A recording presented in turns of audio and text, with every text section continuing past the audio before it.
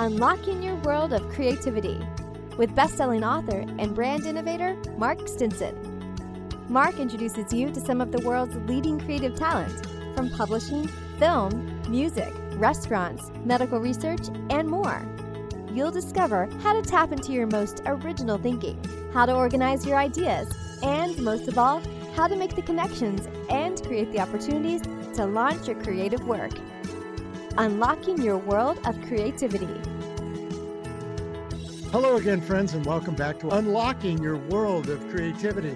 Today, I'm happy to have as a guest, Senior Interactive Designer. He's at Google now, but if you used Adobe Chase Pay, if you've used Rackspace, if you used a lot of these interactive programs, websites, and apps, you've seen the work of my guest today, Diego Pulido. Diego, welcome to the show. Thank you very much, Mark, for having me. It's a pleasure. You have quite a podcast here going on. I'm very, very happy to be part of it. Well, we're on a roll because of the creative people. We all like to talk to each other, and we're going to imagine that we're in that Starbucks Reserve in Chelsea, and we're just having a coffee talking about creativity. We should be having an espresso martini. How about that? Like, that's the one thing you can do at the Starbucks Reserve that you cannot do at your regular Starbucks. So this is not your corner Starbucks drive-through. No. Most definitely not. Yeah. And I happen to be very close to it right now. So, if the chance presents itself, that's what we're going to do. Well, there you go. We're going to project ourselves there.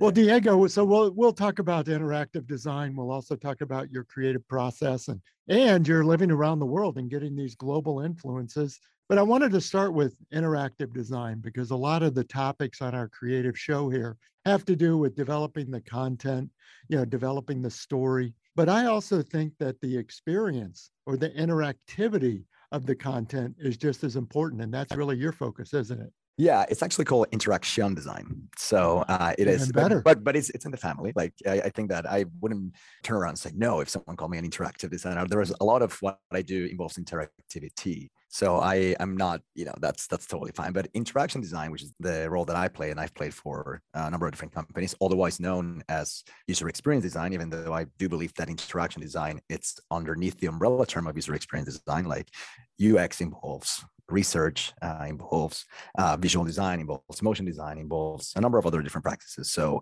I'm just one of the cogs in that massive wheel of UX. And so when you get the creative brief, so to speak, when somebody comes to you and says, this is the experience that we want to design, what is your first step in really getting into and understanding the challenge? Well, yeah, I'm from Colombia and I'm from Bogota, and I've lived in France and I've lived in Italy and in the US. Therefore, I speak all of those languages as well. And I find myself constantly translating what I'm saying, even right now, like in my head. Like, it doesn't matter how many years I've been in one place or the other. I'm constantly translating thinking and then how am I projecting it, and depending on the language that I need to project it.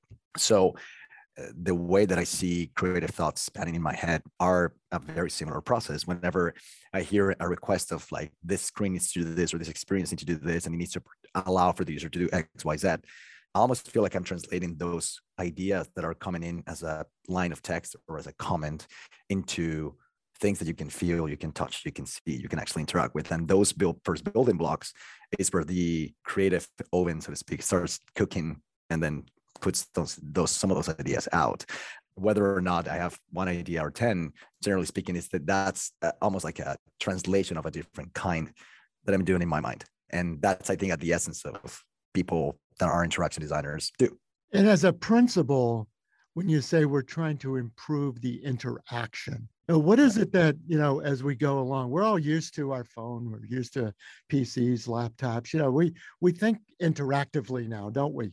Sure. But what is the goal, or what is the outcome that you're looking for when you think about developing that experience? Well, one of the most important things is to make sure that it is very clear, like for us and for the group or the company or the place where I'm doing this as a designer, to have the goal of the user in mind, and obviously the goal of the business in mind, or the brand in mind. So we're a simple conduit between what the company wants and what the user wants, and whether or not we're allowing for that goal to be completed. That's actually at the center of the user-centered process, which is something that we follow. We're always having the users in mind. We are advocate for the users because the users are not there. Therefore, we need to think like them, take into account how they perceive things, what kind of needs they have. And at that point, we can try and meet those needs with the goals of, in this case, the business or the company, and try to allow for that process to go from point A to point B to point C until the goal is actually met. Mm-hmm. So that's generally at the core of what we do. And I guess you're thinking about, what is the end user's goal? What are they trying to get from the experience? Exactly. But I bet in between that, we also have to have in mind, like, this is where my background in psychology may come in handy, which is like, well, in terms of perception, in terms of color, in terms of where bonds are located, in terms of what's being presented on the screen, is there a cognitive overload? Is it better to put everything in one screen that you scroll versus putting it in 5 steps that you can follow along in, let's say, a small screen, which is what I focus on the most. It's mobile. So all of those things are part of what you need to take into account, as well as the limitations of the system, the limitations of engineering, and the limitations of time. There's all these different things that happen, but you're always trying to be that person in the room that's advocating for the user and saying, like, this may take more steps, but it's clear, therefore it will result in a better experience, or it will result in completion. It will result in the user understanding, wayfinding where they are, where have they been, where are they going. So for example, like at JP Morgan Chase, like when I was there, like trying to handle a Chase Pay payment and all the different steps, or for example, between either Chase Pay or Quick Pay for business, like trying to understand how much money I'm going to get from which account, who's the recipient, can we confirm the end, like all those different steps have to be clear for the user, especially because, in this case, we're dealing with money, right? So like, that's a sensitive topic. So like trying to get that down and making sure that we design an experience on a phone that could be very interrupted, because in the middle of you sending a payment from your business to another business, the bus arrived or the subway arrived, or you got a phone call in the middle of those things, right? So it's like when the user goes back, is it clear to know where it is that they are? How do they exit the experience if they need to? How do they move forward? We're talking about in terms of flow of a particular experience. So the flow is very important, no matter it is what you're doing, whether you're saying yes, no to a friend request on Instagram, or you're just sending money from a business to business. At some point, the flow, it's always something that we have to make sure it's good for the user and clear, and it's getting, in this case, the product to, the product is on the receiving end, seeing what the user's doing and getting them to complete their goal. And you mentioned the focus on mobile. What is the state of the state now? What I guess percentage of interaction is done on a mobile device versus maybe a standard desktop? I mean, mobile phones are computers. That really is it. And I think that the more time passes, the more that we can mostly do everything on a phone. Like, the technology keeps on advancing. People are getting more used to it. And one of the fascinating things for me as someone who saw Steve Jobs pull out the first iPhone from his blue jeans and be like, this is what he said, an internet device, an iPod, and a phone, like all these things. Like the moment I saw that, that's when I knew that my life was going to completely change, because that's what I wanted to work on. So, but back then there were still limitations, and that gap is getting closer and closer and closer. So just to kind of give you a more poignant example, if you think of the operating system inside a Mac computer and the operating system on iPhone, they've been slowly but surely getting closer together. Now you're able to do, like, in a way that they're almost being coded in the same way. So apps that would have never worked on one device but the other, now they're starting to kind of mesh and mold. So we're at a point in time in which as time advances and technology advances, like virtually anything can be done on a phone, and we've been seeing that change dramatically, like just ramping up very, very fast. And on top of that, the fact that what multi-touch allows is at the core of it all too, because like there's nothing more fascinating than, on one hand, seeing my 2-year-old niece playing with an iPad in the most natural of ways, because they expect content to be malleable. They expect content, they expect screens to react to you. And then going from all the way to, say, my mom, who never, if she was put in front of a keyboard, a screen, and a mouse, she wouldn't know where to even begin. But she's able to email, which is just another way of messaging, through her iPhone. And all of those things are just like, that's a representation that we are, like, technology is empowering us in a phenomenal way, and being at the center of that, it's extremely gratifying. I'm thinking about the teamwork and the collaboration. You're working on the experience, the interaction part of it, but there's content, there's writers, there's graphic designers, there's animators, there's programmers.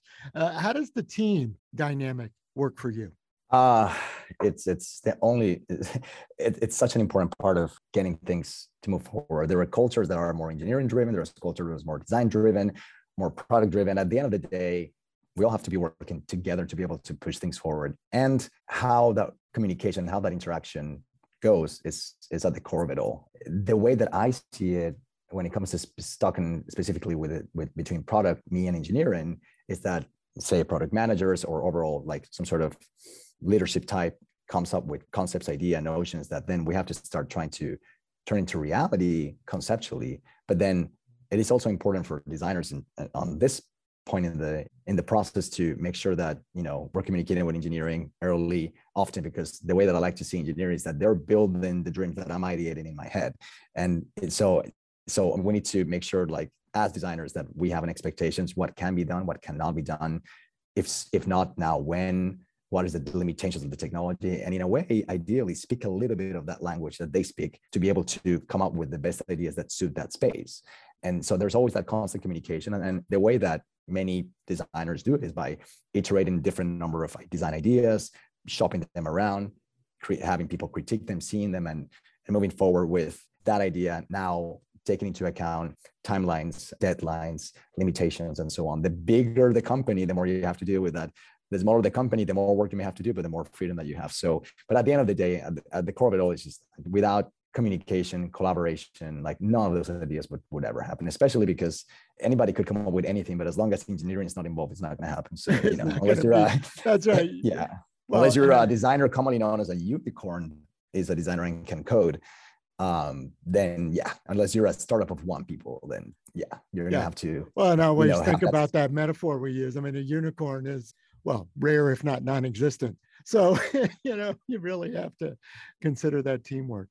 And I think about what you said about the customer and the psychology behind these things. And I was curious, as far as the human connection, what sort of market research, observation, other kinds of ways to gain customer feedback? What sort of tools and methods channels are you using there? Sure. I mean, depending on the company, depending on the size and the budget, there's a lot of either marketing research, and there's a lot of like preliminary user studies about where a market is. For example, if we wanted to make the Google app more Gen Z friendly, then we would have to account for this. So, for example, there's a lot of research out there that said, hey, for people that are like this and are this age and are exposed to these things are important, these things are not important. Those things are important to have in mind. But then there's another aspect that comes after the fact, now that you have an idea about what to do and how to do it, and that is user experience research. So at that point, once you have an idea and you have a concept and you need to test it out to see if it's actually resonating. In this case, again, Gen Z, just for example, we bring in a bunch of Gen Z people and like we show them this idea, hey, does using this app, like, how does it feel for you? Does it address your needs? How do you go about doing X, Y, et cetera? At that point, that's when you start getting like more specific data that speaks to the solution that you're trying to come up with. And that becomes very important. But there's different stages. There's preliminary information that's very global, that we can say like, oh, like what's one thing that we could say about millennials? Oh, millennials were not looking to buy homes as much. I'm just kind of making something up, right? I just like millennials don't want to buy homes because they prefer to buy avocado toast or something like that. So maybe that somehow, depending on the product that we're designing, then we need to account for, say, more information on lifestyle versus buying homes or something like that. Or like perhaps a particular type of users are more drawn to video versus articles, and maybe surface video content like that.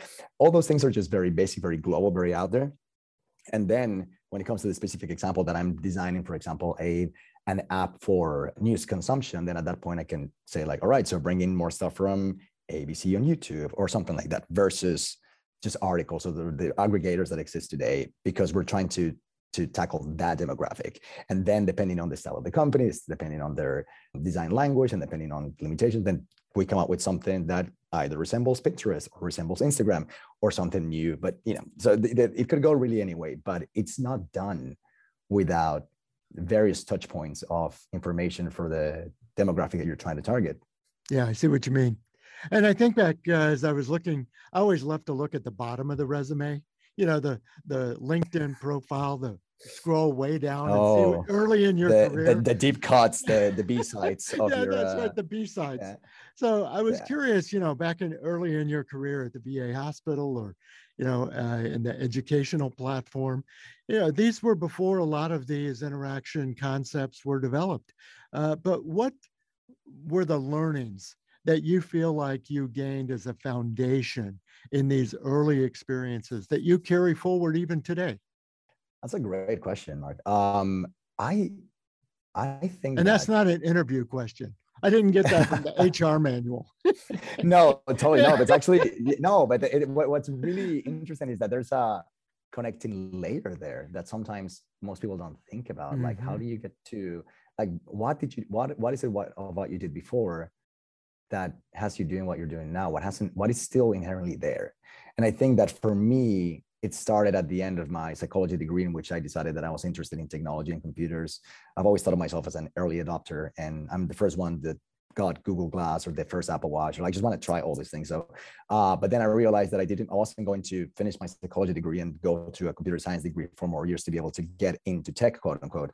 So that's when I discovered a class called Computers in Psychology, which was a experiential and perception psychology class, in which we got to use a language called visualbasic.net to program our own color and facial experiments for psychology. So that's when I realized that programming was not for me, but that I was still very much interested in what computers can do and technology can do. So after that, I realized that there was I didn't know exactly what I was going to call myself, a UX designer or interaction designer. I just knew that I wanted to do something with technology.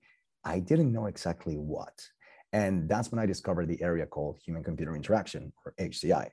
So at that point, I realized that there was this kind of umbrella term called user experience design that held all these different, interactive design, visual design, motion design. But HCI was a little bit more about cognitive science, ergonomics, human factors, a little bit more academic, just to say. Nevertheless, I think that I just started to put myself into situations that involved technology and, I guess, the internet. So I was a webmaster for the city of Reno, Nevada government. And a webmaster, basically, I just maintained like some HTML code on a site that was pretty horrible, like just very dated. At the VA hospital in Indianapolis, I just took a very light touch job on being a research assistant that included a lot of data entry on a computer and a lot of being exposed to just systems at the Veterans Affairs Hospital, things that would show that I had an interest in something with technology while I was getting my degree and my master's degree in human-computer interaction.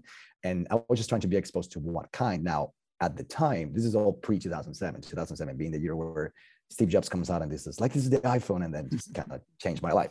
But even at that time, there was something called, Windows Mobile 6 or something like that. That already at the time, the Motorola Razr, all those phones, I started to think, oh, so there's an internet component that's mobile, and it's starting to surface. And I was already interested in mobile interaction design even before smartphones as we know them today. And so that's right around the time where I started to kind of shift that into mobile. But at the same time, if we're talking about these deep cuts and these B-sides, I just wanted to know to what extent and in which way I wanted to be involved or exposed to technology to see how, or if at all, how I fit in that world. I have an interest, but am I cut out for it? Can I do it? And if so, what feels good? So those were just basically attempts to see to what extent. And at the time, up until mobile started to become a thing, I just thought I'm going to be a web programmer. I just want to do websites. I guess the web is the thing, and I'm going to learn what does it take to do that? Okay, HTML, CSS, JavaScript. All right, I guess that's kind of what I want to do. But then again, everything quickly changed with the introduction of the smartphone, and here we are today talking about it on your podcast. Yeah, I love it. Well, and thinking about, the title of the podcast, The World of Creativity. Diego, you have gone from Colombia to Italy to France to Reno, Nevada, and now in New York, and all points in between. What is that global exposure, and cultural? You've got a very wide lens on the world. Yeah. How does that feed into your work and your creativity? Well, there is no better way to learn how multidimensional people are and how and what's important to different kinds of peoples all over the world. I mean, I didn't live exactly in Tokyo and Seoul and South Africa. They're all Western countries. They have a lot of similarities. Yet I also have traveled around the world quite extensively, and just for fun, and that paired with being exposed in long chunks of time to different cultures, different systems, different ways of seeing life, it only adds to that train of thought that when you're working on something, I guess, creative or something along those lines, like to try and take into account that what would work for the most people regardless of their differences. So it really just kind of makes you pay attention to the fact that things have to, especially a company like Google that serves the entire world, like what works for, you know, the next billion users, right? Like, and having to take into account, I'm not going to, having lived in France and Italy doesn't make me the ultimate user experience researcher at all, but at least it's, if anything, it's a reminder that I have felt like an outsider before in different flavors and in different ways. And so I don't want to use the word pain, but I guess like I almost like feel the pain of someone who is like on the other side of that equation. And so it allows you to gain a level of understanding and empathy, which is the number one ingredient to be a designer. Like without empathy, there's no business doing this kind of thing. And because it is through empathy that you can come up with solutions that are more inclusive and solutions that are more, that just work for the most people, and while you take them into account. You know, you've really added a thought to this empathy and inclusion idea by turning it inside out and saying, I've known what it's like to be an outsider. You know, it's almost that train of thought that says, what if you were left out of the joke? Or what if you weren't involved in the conversation? You would feel like an outsider. And bringing that feeling to interaction design, that's an interesting idea. I mean, sure, because like ultimately, like, even it's in the word interaction, you're allowing for people to interact with a system, or you're allowing a system for them to interact with other people or other, entities. In the process of interacting with those entities, you don't want them to feel left out because you didn't understand that the right button placements or the right flow was adequate for X amount of people, or like it wasn't clear enough, or it wasn't. So yeah, absolutely. That's when a lot of people have that, the reaction of the remote control, like, I don't know, there's too many buttons, I don't know what to do, right? So, and having to take into account that it's like that's why, I mean, perhaps the Apple TV remote is not the best example, but like it's something. It's up there when it comes. It's up there. Yeah, it gets closer to the the DirecTV, like Yeah. Sorry, AT&T, nothing against DirecTV, but yes, it's just. But too much. Too much, exactly. Yeah. And so, looking to the future, Diego, I couldn't help but smile when you were mentioning the Motorola Razr. I think I had one of those, and there are days I wish I had it back, because it was a good phone back then, wasn't it? There is nothing more satisfying than ending a call by closing the Motorola Razr. There's that. I don't know that there's anything more like viscerally exciting than hanging out by simply just clamping that thing. Yeah, exactly. Yeah. And now that the phone is back as a foldable, people get to do that again. I'm just curious to see where companies like Apple with the iPhone are going to go into that territory or not. Yeah. But yeah, the Motorola Razr had that unique physical aspect that hasn't been really replicated in the same way. Well, and thinking ahead then, there's no way we could know back in 06, 07, 08, what the world would look like today. But Nope. Doing your best to look at the crystal ball, even thinking, like you said about not just Steve Jobs, but jobs, careers, that there was no idea that some of these jobs would even exist today. But Nope. What would you say to a high school student, a college student who says, I really have the technology and the interactive design bug, but where would you take it for the next 10 years? Mixed reality, augmented reality, virtual reality. There's an interesting segue between mobile and augmented reality, because the phone, it's already an augmented reality device. And you're talking about designing from 2D into 3D. And then of course, when it comes to VR, of course, like we're talking about devices and, and glasses and so on. But like that, I think is the next frontier when it comes to technology. If someone wants to get into design right now, I think doing anything on mobile, fantastic, great, like relevant.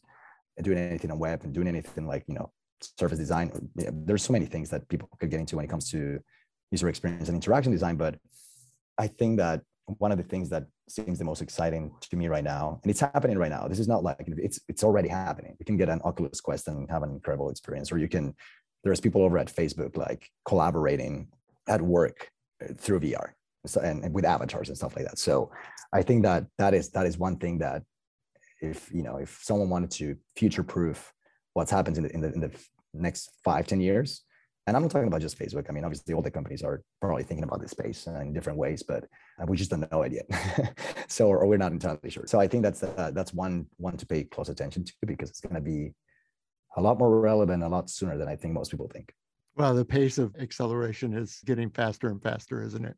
And that's what happens with technology every single day. Like, more is possible in less time, and that's exponential. It's very exciting. Thanks for sharing your experience. My guest has been Diego Pulido. He's a senior interaction designer right now at Google, but his experience is deep, and I'm sure you got a bright future ahead too.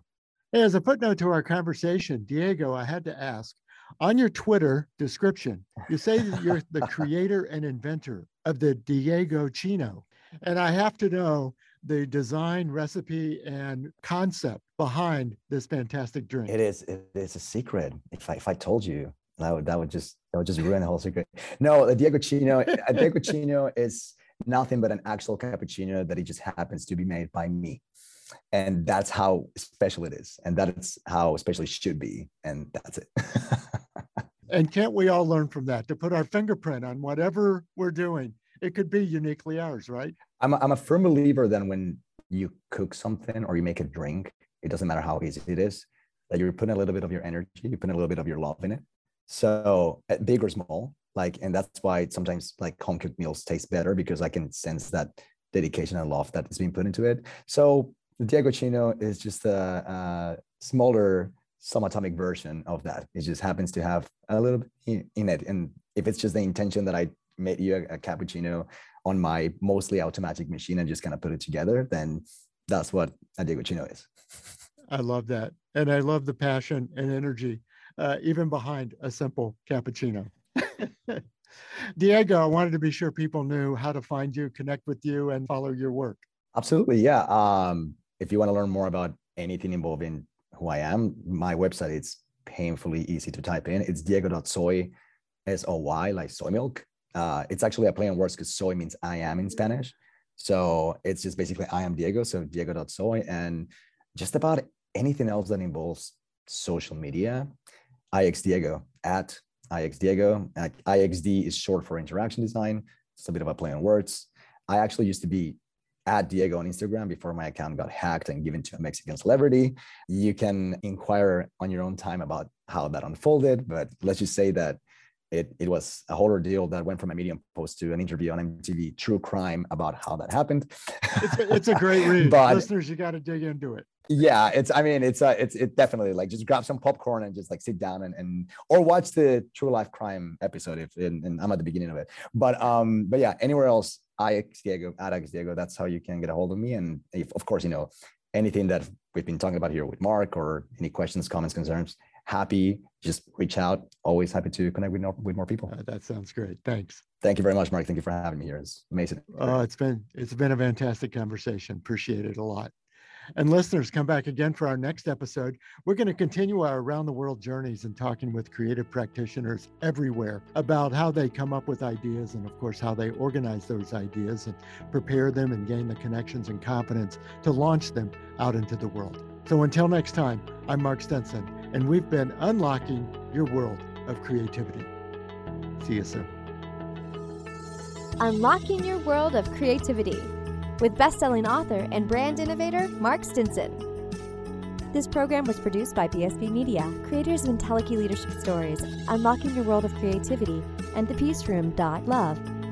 We've created a special offer just for listeners of the podcast. You can get the book, A World of Creativity, for a special price of $5.98 for paperback, and the Kindle version is only 99 cents. Go to mark-stinson.com to take advantage of this special offer. Our podcast is supported by Adobe and the Adobe Creative Cloud, the world's best creative app and services, so you can make almost anything you can imagine wherever you're inspired. We use Adobe to help make this podcast, using Audition, Premiere Rush, InDesign, and more. So join the creative community with the Adobe Creative Cloud, and let's make something better, unlocking your world of creativity.